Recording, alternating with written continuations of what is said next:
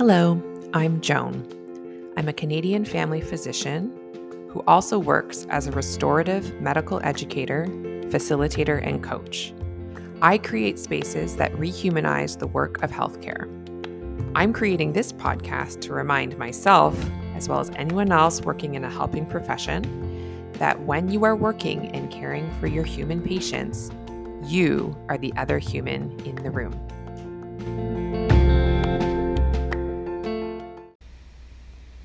Hey there, healthcare humans. Just at the start of this episode, I did want to name that I'm talking about trauma in this episode, and I share a story from my past that could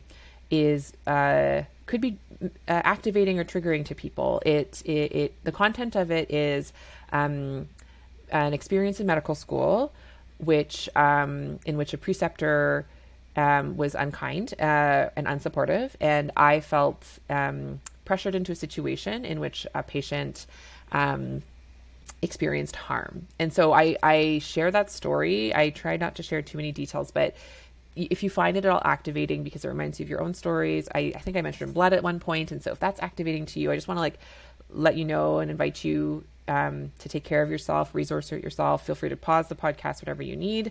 And yeah, if this one's not for you because talking about trauma and talking about sort of medical education trauma is something that's too sensitive for you, you might want to give this one a skip. And hopefully you do find it helpful at the pace in which you can take it in.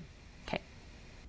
Hello there, healthcare humans. Thank you so much for coming back for another episode of The Other Human in the Room.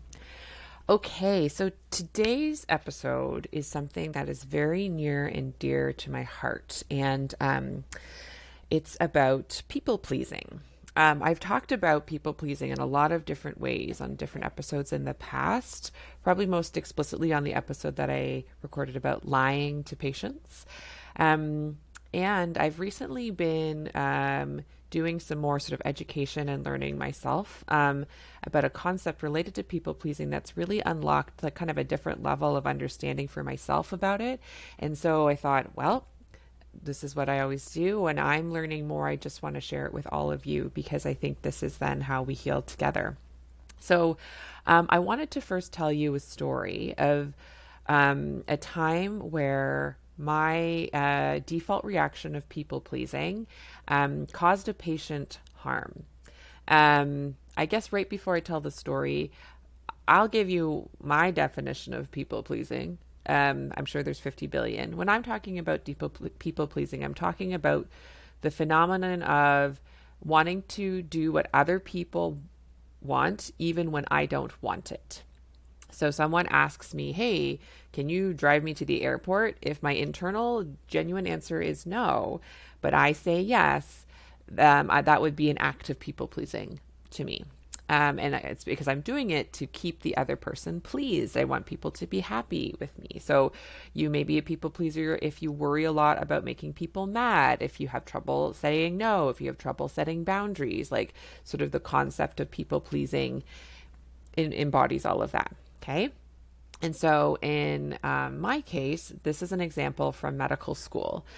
I was actually on my family medicine rotation, and I was really excited for it. So it was like, I'm in medical school, so this is part of my clerkship or internship, so I'm finally doing clinical placements, and I had already known I wanted to practice family medicine. And so I was excited after several, hospital-based rotations to finally be doing what I thought was going to be, my passion and something that was really good. And so I think this backstory is relevant, so I'm going to tell it all.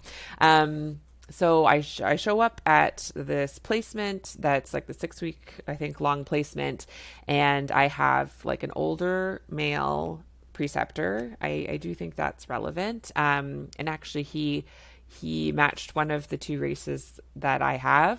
This is not really about him. So anyway, just to say, he reminded me of other male familial authoritative resources or people in my life. And the very first day, he, and like the very first patient I went to see of his, I spent almost like 45 minutes in the room with these two patients. And when I came out to present, he was like deeply disappointed about what I hadn't done. He used a lot of sort of shaming language of like, wow, what were you even doing in the room with that patient? What have you been doing all this time? Did you even do this? Did you even do that? Like very shaming sort of experience. And I then had to do this like readjustment of like, oh, okay, like, so, and I did readjust in the clinical setting and tried and figured out what it is that he wanted me to do and sort of adjusted to the new setting.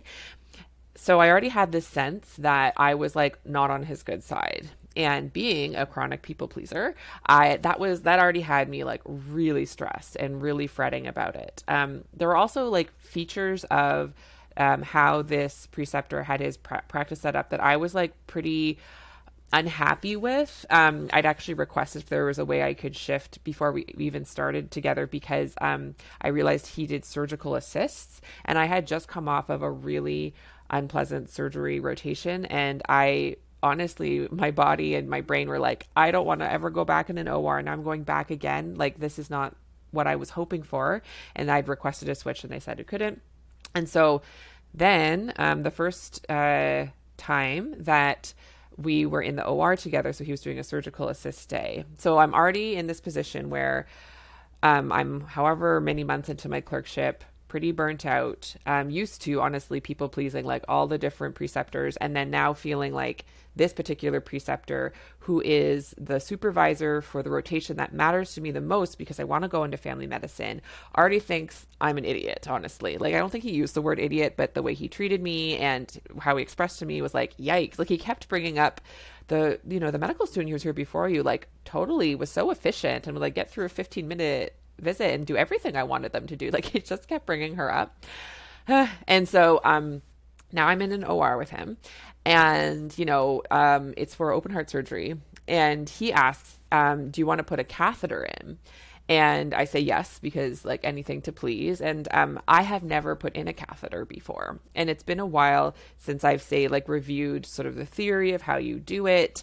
I actually haven't had any opportunities to say even practice on a model for a catheter. So I know the general idea of catheters, but I actually am not, honestly, at this moment in the story, familiar with like all the mechanics of it. But I say yes, because I need to do anything to help him, impress him. And it's him and some other guy I don't know. And it's like preparing for this big surgery. And so then he's like, okay, here, he shows me a little bit of what to do. And then he just asks me, like, do you think it's all the way in? Because I'm putting it in. It's a male patient, or a patient with the prostate, also identified as male. And I say, yes. I have no idea. It felt like it went in some amount. Of note, no urine is coming out of the catheter. Could have been useful. Anyway, so I say, yes, question mark. And then he's like, okay, so then go ahead and inflate the balloon. If you know about catheters, there's like a balloon that inflates that keeps the catheter in there. I inflate the balloon. A whole bunch of blood comes out of this catheter, guys, because I have basically terped this guy. I don't know if that's the correct term, but like I have blown up a balloon in this guy's prostate. And so then everyone's like, oh my gosh, what's happened? Oh dear. Tries, pulls it out, can't get another catheter in, lots of blood. And urologist has to come and, use the special camera. Now this open heart surgery is delayed. The urologist, a very grumpy old guy, comes up to me afterwards and says, this guy may never pee without a catheter again. I am just like totally shut down. I am like horrified. Just like I've left my body though, to be honest. I've like left my body. I'm like very dissociated. The like socially awkward, but at least a little bit kind, open heart surgeon. She, the only female in the room besides me, comes up and says like, it's okay, this happens to everybody or something. I forget. Like, this is hard. And then like, I still then stand there for the rest of this procedure. And then the only debrief I get after is a couple days later, the preceptor saying, now that I think about it, what did he even say? It was such a non thing. I actually have sort of blocked out what he said. He's just like, I guess I could have taught you a little bit more or made sure you really knew how to do a catheter before I asked you to put it in. Something like that. I think that's what he said. And then we just went on with our rotation. And I just like held that experience in my body to this day. So what was happening there, right? Like I judged myself really harshly for not like that story could have gone very differently at many points if I said, I have actually never done a catheter before. Can you please review the steps with me? And when I didn't know if it was all the way in, because I did not have an understanding of how that would feel, I'd never done it before, I could have said, I don't know if it's all the way in. Can you check for me? But I didn't want to be perceived as like weak or insecure because I mean, this guy already thought I was a big mess, right? So I just overrode any sense of any like say learning needs I had because it was more important to please him. It was more important to impress him. Obviously, in this particular case, that particular protective mechanism didn't work so well. I don't believe I impressed him by blowing up this guy's prostate. And more importantly, just to say how serious people pleasing can be, like I participated in causing, a significant complication and harm to a patient. I actually have no idea what happened to the patient. No one ever came to me. I hope that guy can pee okay. I have no idea. It's actually also very fascinating. Like basically I committed a somewhat significant medical error. No debriefing. Like there was so much about that situation, which, oh shoot, maybe I should have put a trigger warning at the beginning of this. I might after I record it, go back and just put a little mini trigger warning because I just think this is not unfamiliar. Maybe you did not have this exact situation happen to you, but just speaking to enough people I know, so many of us felt like it wasn't actually important to even talk about how much we didn't know and ask for, teaching. We just felt like we had to please and please, and it was our fault. It was our deficit. It was our wrong if we didn't know already. Like, how did I not know how to put in a catheter that point in the medical school? I didn't. Whether I should have or shouldn't have, I didn't. And that gap resulted, that gap plus my people pleasing response, and honestly, also a bunch of unaware, non-trauma informed preceptors. Like, what a perfect storm for this harm to happen to this patient, to me, and to me in the process. The physical harm, of course, happening to the patient and being serious. And it really did a number on me as well. It was terrifying to me. It did not teach me that I needed to be more authentic. It taught me that I was just bad. I was not a good learner. I was just sort of useless. And honestly, I think I maybe did one other catheter. I just was I'm going to avoid this whole thing. It didn't make me more interested in learning about catheters. Let's put it that way. Right. So that's my story. And now I want to talk about how, I've already, as I've shared it, that had been the level of understanding I had come to of okay, it wasn't that I was a bad person. It was that I had this people pleasing response. And that was something that I'd learned would keep me kind of safe over time.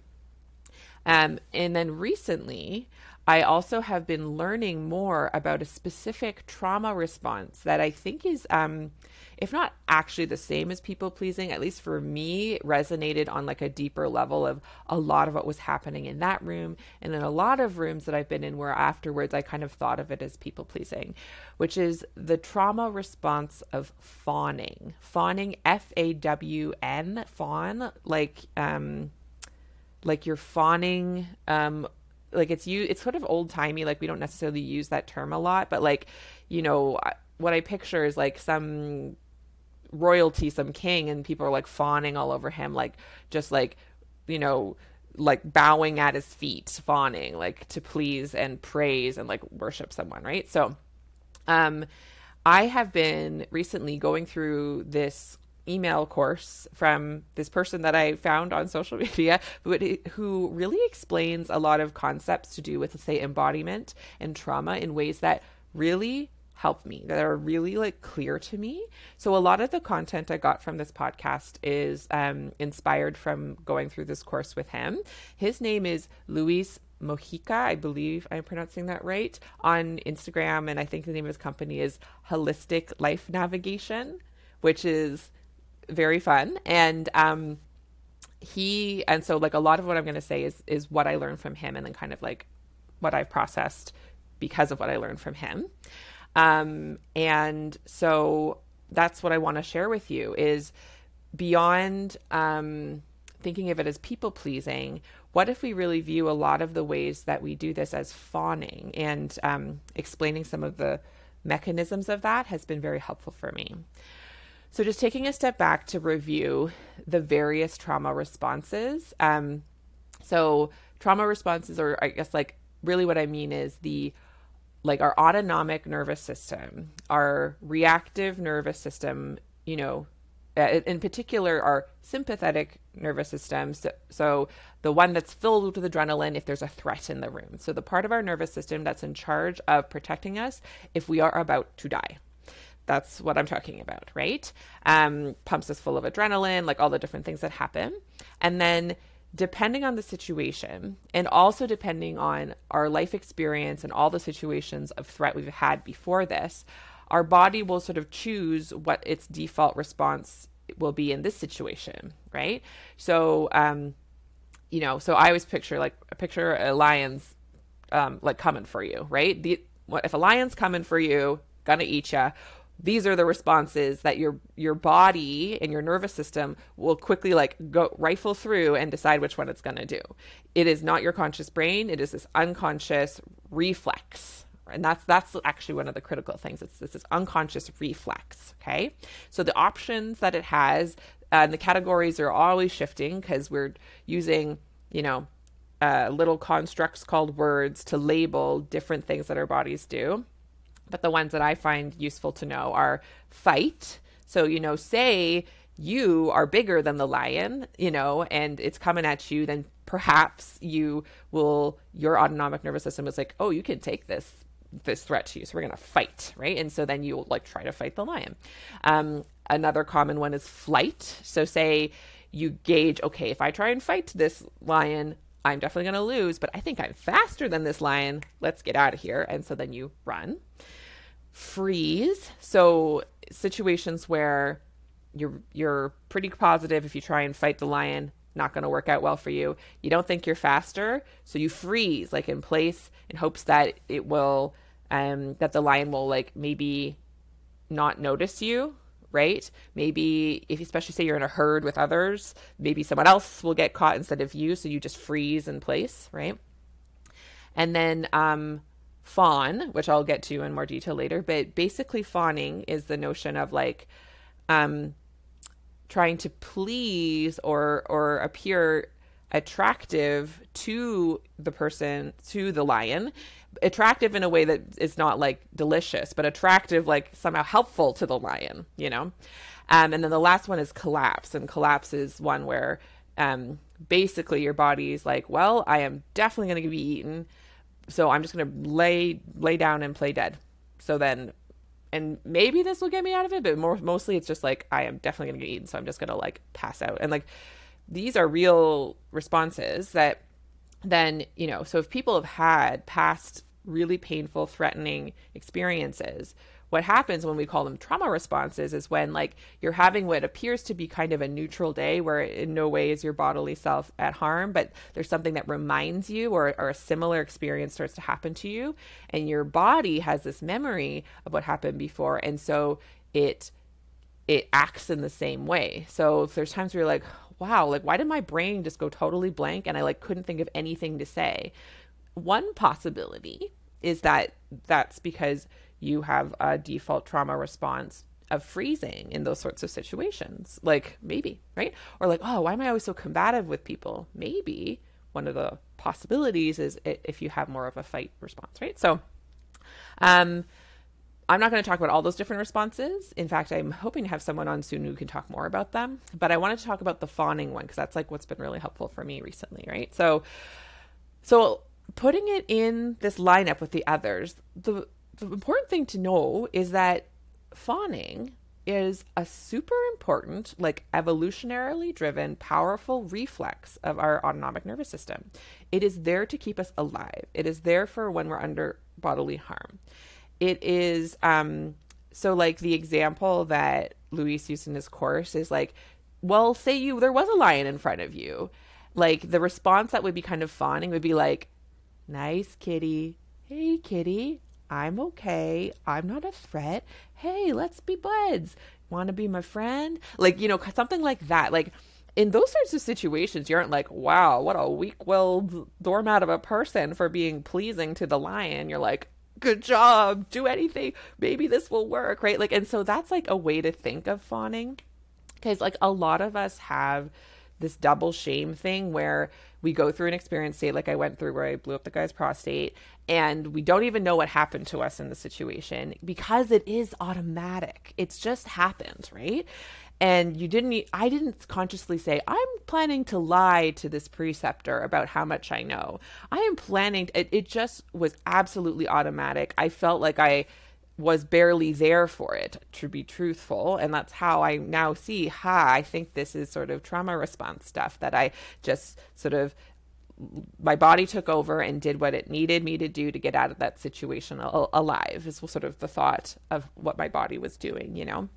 And so there's a lot of unshaming when it is an automatic response. It is unconscious. It's not a sign of like weakness. It's actually a sign of the power of your autonomic nervous system. And we want that survival strategy to stick around for the times when the lions are there. And, maybe it is that, sadly, at least the way that the relationship was set up with this preceptor, maybe if I'd been more authentic, I don't know if I would have passed my rotation. I hope so. Good grief. I wasn't like horrendous, but you don't know. So like, at least at that time, that's like what my body thought I had to do to get through it, And so there's the part of it that's just automatic, right? I think it's also really important to name that this response in us is also deeply exploited by our culture, and by often our family structures or like different parts of us, like at different places we've been, different experiences we've had, right? It actually becomes cultural. So like say in Canadian society, there's often sort of like the just keep the peace, just be nice. So it's actually deemed kind of morally superior to abandon what you want to say or do if it's going to offend someone else. Like, it's better to fawn. And so now it starts to become like, even in situations where you're not under bodily threat, this is the biggest thing. Most of us, I to my knowledge, never been under bodily threat and needed to fawn, but I have been in many, many situations where I was under social threat, where it was either explicitly and tons of times implicitly signaled to me that if I didn't go along to get along, I was going to be under threat of being kicked out of the social situation. And we are so socially driven. We are social creatures. We are still designed to rely on each other, even at times where we literally don't have to. But like, and beyond that, it is again just exploited in us of like, we see the sort of people that are hung out to dry in the media, and the stories we pass around of, wow, that person was so bad, they were such a troublemaker and such a disruptor or whatever, and like, don't be like that person. Like, we get all these stories.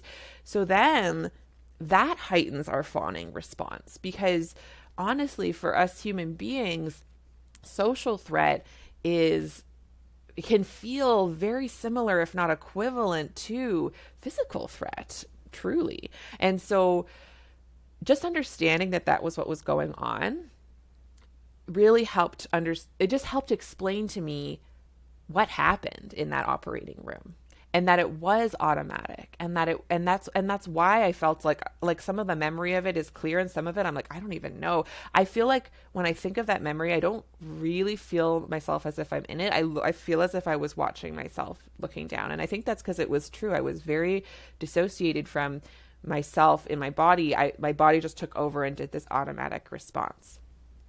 And I hope that even just thinking of it that way is helpful to you. If you can think of situations where you're like, what's wrong with me? Why didn't I just set a boundary with that person? And by the way, anytime you're asking the question, what's wrong with you? Please, I've said it before, but I'll say it again. Please reframe as saying, what has happened to me? That's the trauma-informed way to ask that question, because the truth is there is nothing wrong with you. All of your parts are good. Every bit of you is good. And so if you're feeling, though, confused about why you act a certain way, it is a much more useful question to say, what has happened to me in the past? What automatic responses rose up in me that caused actions that I'm now thinking, I didn't really choose that consciously. Like, what happened there? Typically, it's about what happened to you in the past that's showing up in the present, right? That's what trauma responses are. So I wanted to talk in a bit more detail about fawning and what it really is. And a lot of it, like I said, is from Luis Mojica's course. I recommend looking up his stuff. It's like really good. So one thing that he really helped explain to me is that there's kind of two things happening at the same time when you're fawning. So the first thing that's happening is that a part of you, the part of you that definitely knows what you want. So say someone asks you to do something for them, and then say you were able to like freeze frame and like check in with your like inner knowing. Your inner knowing is saying, no, I don't want to do that thing for whatever reason. I'm tired. That's not my favorite thing, like whatever. But you like check in and it is a no. So if you're fawning, what happens is that part of you gets silenced or suppressed, or you could even say frozen. Like it just gets closed off. So you don't even really feel it. You don't feel the no. Instead, this other part of you, I think it's sort of this protective performer part of you, puts away whatever it like. So you've already put away whatever it is that you actually want to do. And instead is like gauging what you think the other person wants you to do, and then just reflexively answers with that. So have you noticed yourself doing this? Like someone's like, hey, do you mind doing this thing for me? And there's like a part of me that's gauging, like, what do they want the answer to be? Sometimes it's obvious they want it to be a yes, but there's other times where it's more ambiguous. And so then I won't know how to answer because I'm really only wanting to give them the answer that they want from me. So, someone's like, hey, what do you think about this political situation? And I'm kind of like, trying to gauge from their tone of voice. I'll say something maybe non-committal, be like, oh yeah, like it's quite the situation, huh? What do you think? Or, like I'm trying to draw out what I see that they are thinking so I can mirror it back. That's another term I hear, like mirroring back what other people use, putting a mask on, performing. Like these are all kind of terms that I've realized maybe at the root are all like this fawning response. And so those are kind of the two parts. So there's like whatever you truly think, believe, desire, and that gets frozen away, dissociated from. And then there's this other part of you that just automatically makes its best guess of like what it thinks the other person will be pleased with, and like spits that out of your mouth. So like, I don't know how many times you've had where someone's like, hey, could you do this for me? And you're like, they haven't even finished saying what you want, what they want from you. And you're like, yeah, no problem. I will sometimes, I do this with my husband, and I'll be like, yeah, no problem. And then I'll have to like ask him again what it is he wanted me to do, because I wasn't listening. I've realized a very strong fawning response. And so it actually means that I don't listen to what he's asking for. He'd be like, hey, do you want to go like murder someone really quick? I'm like, yeah, no problem. Like he could say anything. And I would like, just say, yeah, no problem, because it's the default response of like, whatever he wants to keep me safe, And I have my body, I'm reframing it already for myself. My body has this very ingrained tendency to fawn as a default response of mine. So much so that I have like, there were times where I thought this was my personality. I thought this was my identity. Like throughout my life, I've been like, oh yeah, I'm kind of a peacekeeper. Like, I don't know if any of you know about the Enneagram. It's like this personality typing thing, but I was like, I'm an Enneagram 9, which is the peacekeeper. And I felt that very validating when I learned that. I'm like, it's like kind of a good thing. Like, I'm just trying to keep the peace. I'm just trying to like hold all sides of the argument.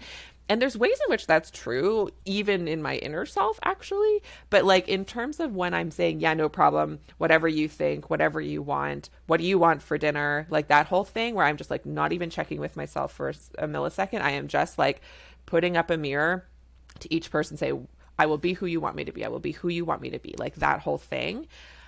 I thought that was my identity and just sort of my lot in life, you know, peacekeeper, people pleaser, you know, and it's like kind of this humble brag, like being, I'm such a perfectionist. Like we've actually turned these into like subtle good qualities. Like it's kind of, you know, when you're in a job interview and they're like, what's your biggest challenge? Like you could be like, oh, I'm just like such a people pleaser. I just love like helping people so much. And I just would like rather like put everyone's needs before mine. Ha ha ha ha.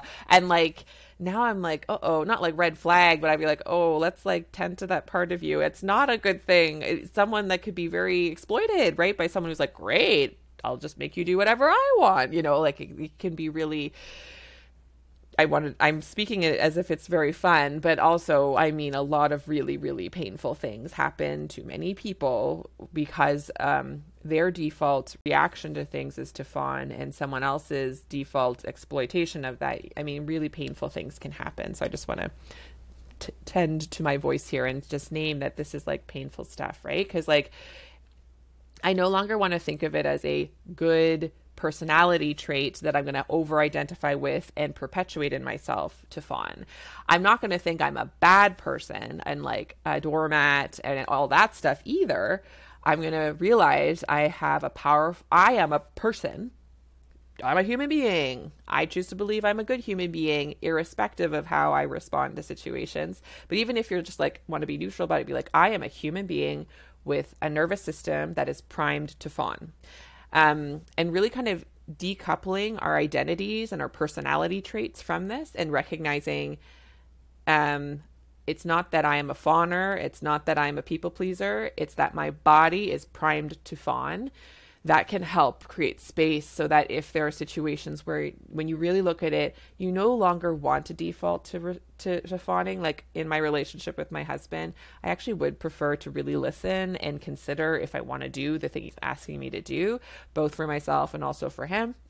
So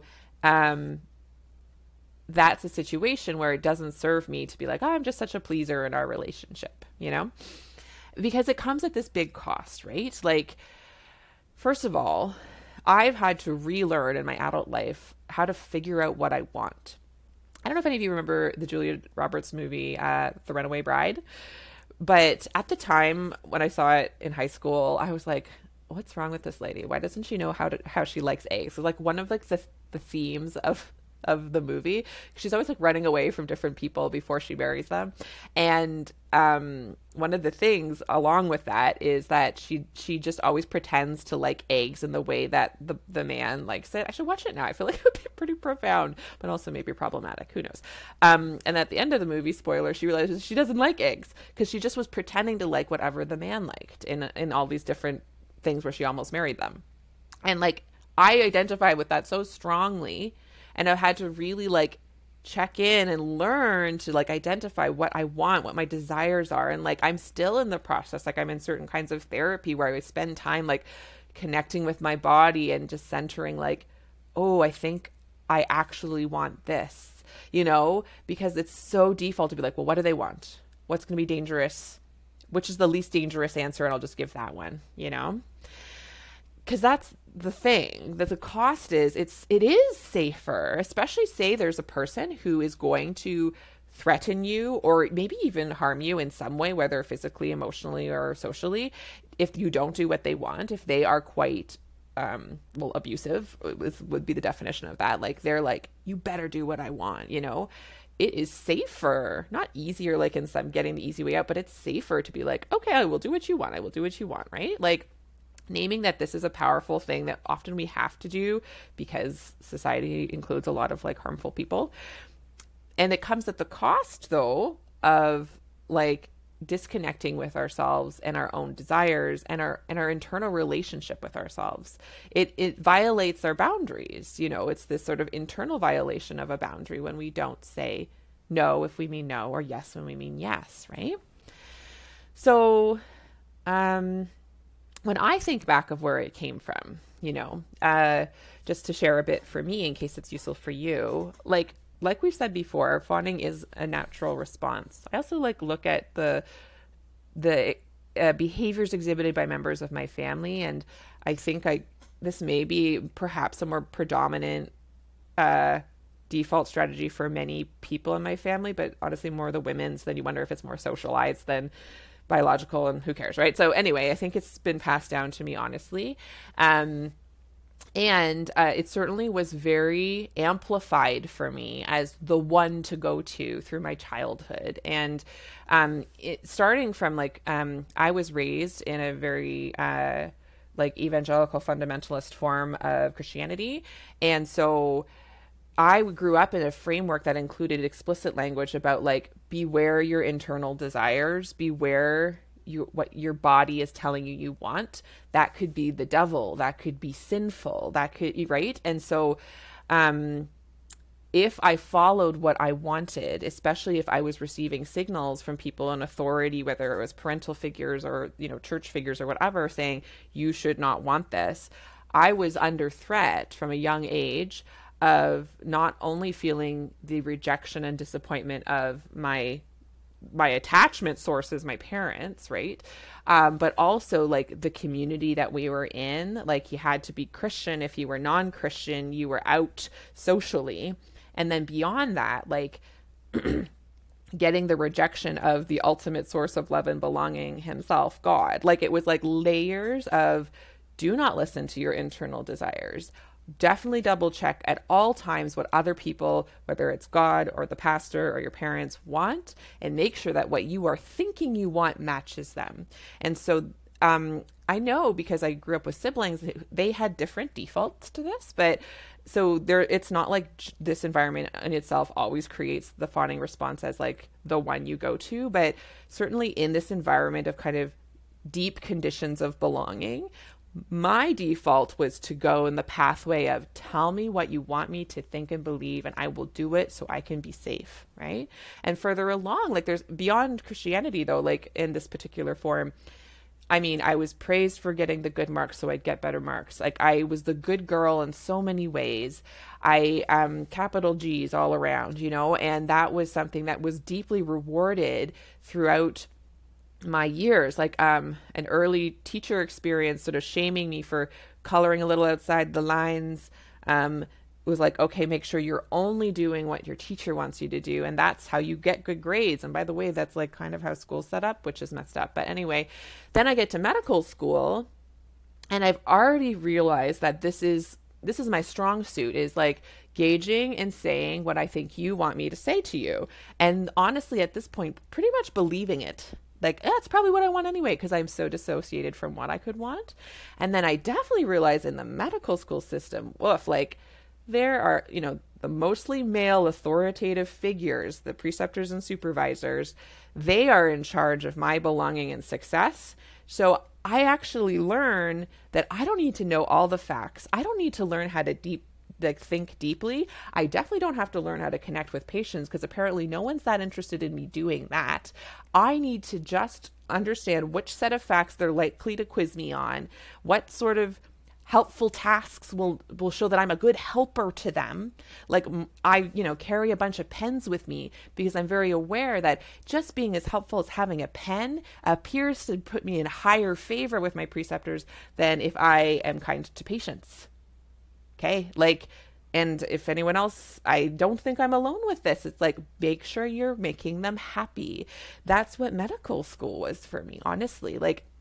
I've had to spend some time grieving the lost opportunity to actually understand the human body and the science at a deeper level that I could have had in medical school if I wasn't spending so much time, energy, brain space trying to please my preceptors. And I see it all the time, and I'm really doing my best to disrupt it in learners that I work with.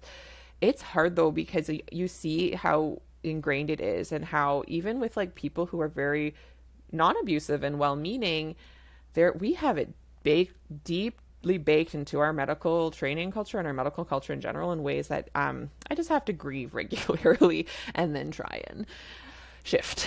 Yeah. And so those are my origin stories, if you will. That's where I can hold myself with such deep compassion when maybe I say a default yes to a patient when I think about it, I wish I'd said no. And so now I have an opportunity though. Like I am fully formed. This is my 10th year of practice, and I have done the work on myself to be able to practice offering myself safety to try and not fawn. And that's like the level I feel like I'm at, is like practice not fawning some of the time. It is so default. I don't even know I'm doing it still lots of the times. And so I just want to spend this last bit of the podcast talking about the specifics of how could we the way I framed it is, how can we learn to turn down the volume on our compulsion to fawn? Compulsions, maybe just this default reflex. If right now the reflex is sort of over amplified because of our past experiences, how can we turn the volume down? How can we create space for ourselves to give ourselves the opportunity for our conscious thinking and conscious deeper desires to rise up instead, right? That it's a slow practice that will feel very uncomfortable and like scary at first, because your body is used to using it as a way to keep you safe. So if you suddenly take it away, it's like taking off a piece of armor. Your body's going to feel vulnerable, be like, are you sure? I don't think we can. I think we have to just make sure we're still telling people what they want to hear. I think that's better, right? And so we have to be very loving and gradual and kind to this nervous system response in order for it to kind of de-amplify, unwire the neurons together as intensely and learn over time then when it's not necessary, which is typically most of the time, unless we're regularly under bodily threat, which I am grateful that's not true for me. So the concrete things, then one concrete thing is, especially if you're like, wow, I know I do this a lot. Actually, Joan, this whole podcast has been pretty activating for me. I just want to hear that and feel you. If you've had to pause it, that's okay. Take the time you need. I'm going to put a trigger warning at the top of this podcast for sure. Maybe this is work that should be done for you with a trauma therapist, or at least with another trusted person, whether it's a coach or a therapist or someone. Yeah. Like this is like safety stuff. This is stuff that our body does to help us feel safe. So as we try and unlearn it, there will include the experience of it feeling unsafe. Yeah. And having a lot of activation. And when I say activation, I mean physically, like my body feels like it's full of bees, or really sweaty, or feeling overwhelmed. Like a lot of bodily sensations are likely to arise as we like work through this, So just putting all of that frame around it. So kind of the key things that I have been practicing that help me to fawn less. So the first is unshaming fawning, which I hope I've been doing throughout this particular episode. The second is resourcing my body and giving it space and time to be resourced in a way where I can then say my truth, and then kind of tending to myself after. I'd say those are kind of the three chunks. So the first one, from the jump. So we're not learning to unfawn. We're not unlearning fawning as a default response because we're bad or weak or whatever. Like, we have to first really come to a deep understanding that we have fawned because our nervous systems are powerful and we are powerful human bodies. And this is one, honestly, pretty genius way. Like, it's such a creative and genius way to get through so many situations. And when we have all been navigating the gauntlet of like all of the conditions of belonging and inhuman stories that have been thrown at us through our lives, and then in healthcare for sure, this has been a really genius way to get through some real sticky situations. So like getting to a point of acknowledging, if you can get to a point of even having gratitude for past self, gratitude for nervous system, thank you so much. Like, that's very powerful. If you're not quite there, at least saying in neutral terms, like, all that's happening when I say yes, when I mean no, is a nervous system response. It's not about whether I'm getting into heaven. It's not about, weak-willed or any of these horrible judgmental terms. It's also not something like that's like, good either though. Like it's just neutral. Let's like put it that way. Yeah. Can we honor it and witness it and say, there it is, there it goes again. Oh, it happened again. Makes sense. I understand it. Thank you for protecting me nervous system. And I am now at a place where I think I can hold on to safety. I can protect myself in other ways. I can take the risk of being honest and authentic and not die if the other person has some disappointment at me. Yeah. And so then that's like the second bit of the strategy is like, the only way that your reflex would turn down is by putting yourself in situations where you speak your truth and then notice that you don't die. Like that is kind of the only ways, like practically speaking, you know, the person you always say yes to, starting to practice saying no to them when you don't mean it.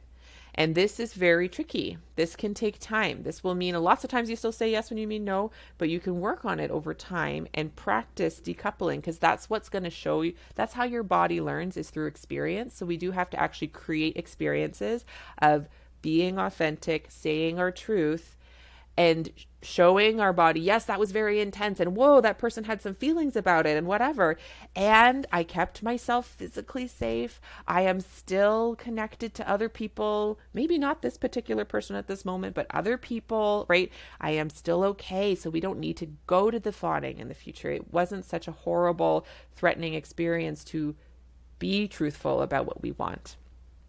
Some practical things around that is practicing pausing before you respond. So practicing listening. So saying, could you repeat the question again? I'm sorry, I was distracted. Can you repeat your request again? That's a great way of buying yourself time and actually then doing the deeper listening and checking in with yourself. If that's not enough time, you can say, you know what? I've got a lot on my mind right now. I'm making a note of your request. Can we circle back to a later date? Or can you send it to me an email? Like my brain is flooded right now, like whatever, like asking for time. You don't, even just delaying when you say yes, even if you eventually say yes and you're like, dang, I wish I'd said no, but like that helps it not be a reflex anymore. That allows time for your conscious brain to get on board, right? So buying time, super useful. A patient asks you a bunch of things and you're like, tell me more of the story. And so I can understand your request more. First of all, super helpful, very validating for them, and then gives you time. So you don't have to be like, yeah, no problem too quickly before you even know what you've committed to. Tell me more about it. Like giving space, buying time, so helpful. The other thing is sort of in your body. This is something that I had already been doing, but Luis from that course said in a way that was really helpful and explicit to me is, so when we are being invited by our body to fawn, there's a part of us that's really activated, like it's very constricted, it's sort of that frozen part, right? And it's feeling a lot of intense feelings. And that's important to practice noticing. So even like thinking back on a past situation, saying, oh yeah, for me, it's often in like kind of my gut and chest area, just feeling really like tight. And noticing that there are other parts of our body that aren't very activated. Like I'd use this in lots of different situations. I've like, if you're just feeling really, really intense emotions from head to toe, try checking in with your pinky toe and or try checking in with your earlobes. Because typically at least one of those two areas of your body is feeling kind of just neutral. They're not that tingly. They're not that sweaty. They're not that activated like the rest of you is. And even just noticing that there's a part of you that is okay, is feeling totally fine, is unbothered by the situation, really helps you ground and realize, okay, there's parts of me that are unbothered. There's parts of me that are feeling fine. Look, I am actually generally fine. Like it's a good grounding strategy. And for using it to help build your capacity to try and say no when you're used to saying yes, what Luis describes it as is like, focusing on the part of yourself that feels really like hot and activated, and then focusing on the part of yourself that feels fine, like your earlobes, and then weaving them back and forth. I think he uses the language of weaving. So then you focus on your activated part, you focused on your calm and resource part, activated part, resource part, back and forth, back and forth. And I practice this and I realize, like, for me, what can happen is all of me then starts to feel more integrated, like it starts to feel like all one thing. Like the parts of me that are more resource may feel a little more tingly, and the part of me that felt really scared and activated and tight feels a little less. And I feel like this one whole person who is more capable of just like going ahead and saying no and even holding a bit of space for the other person if they're feeling disappointed about it. So that's like a practical kind of body embodiment exercise you can do with yourself. And then the final thing, just always circling back, is yeah, like just offering myself only love and compassion for times when I still default to fawning. And including looking back at those previous, like looking back at that accidental terp experience that I had, and just like loving on myself in that situation so much. Like it's a component of the repreceptoring the repreceptoring exercise, I should say, that I talked about a couple episodes ago. Like I understand on a more deep level what, med student Joan was going through in that situation.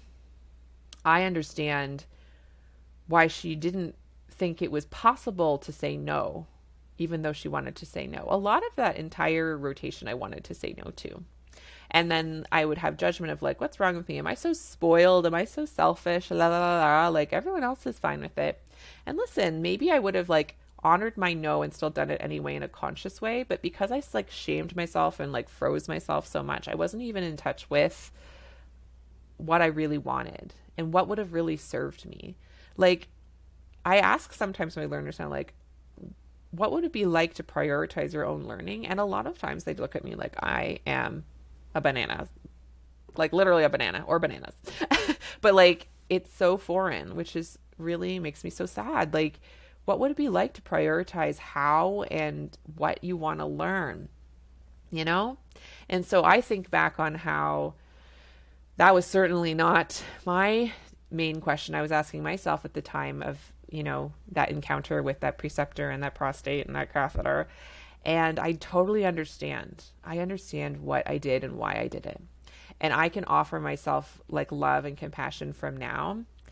I can really hold a lot of deep disappointment in that preceptor in particular, and honestly sort of the whole system for how it's not designed to support learner brains.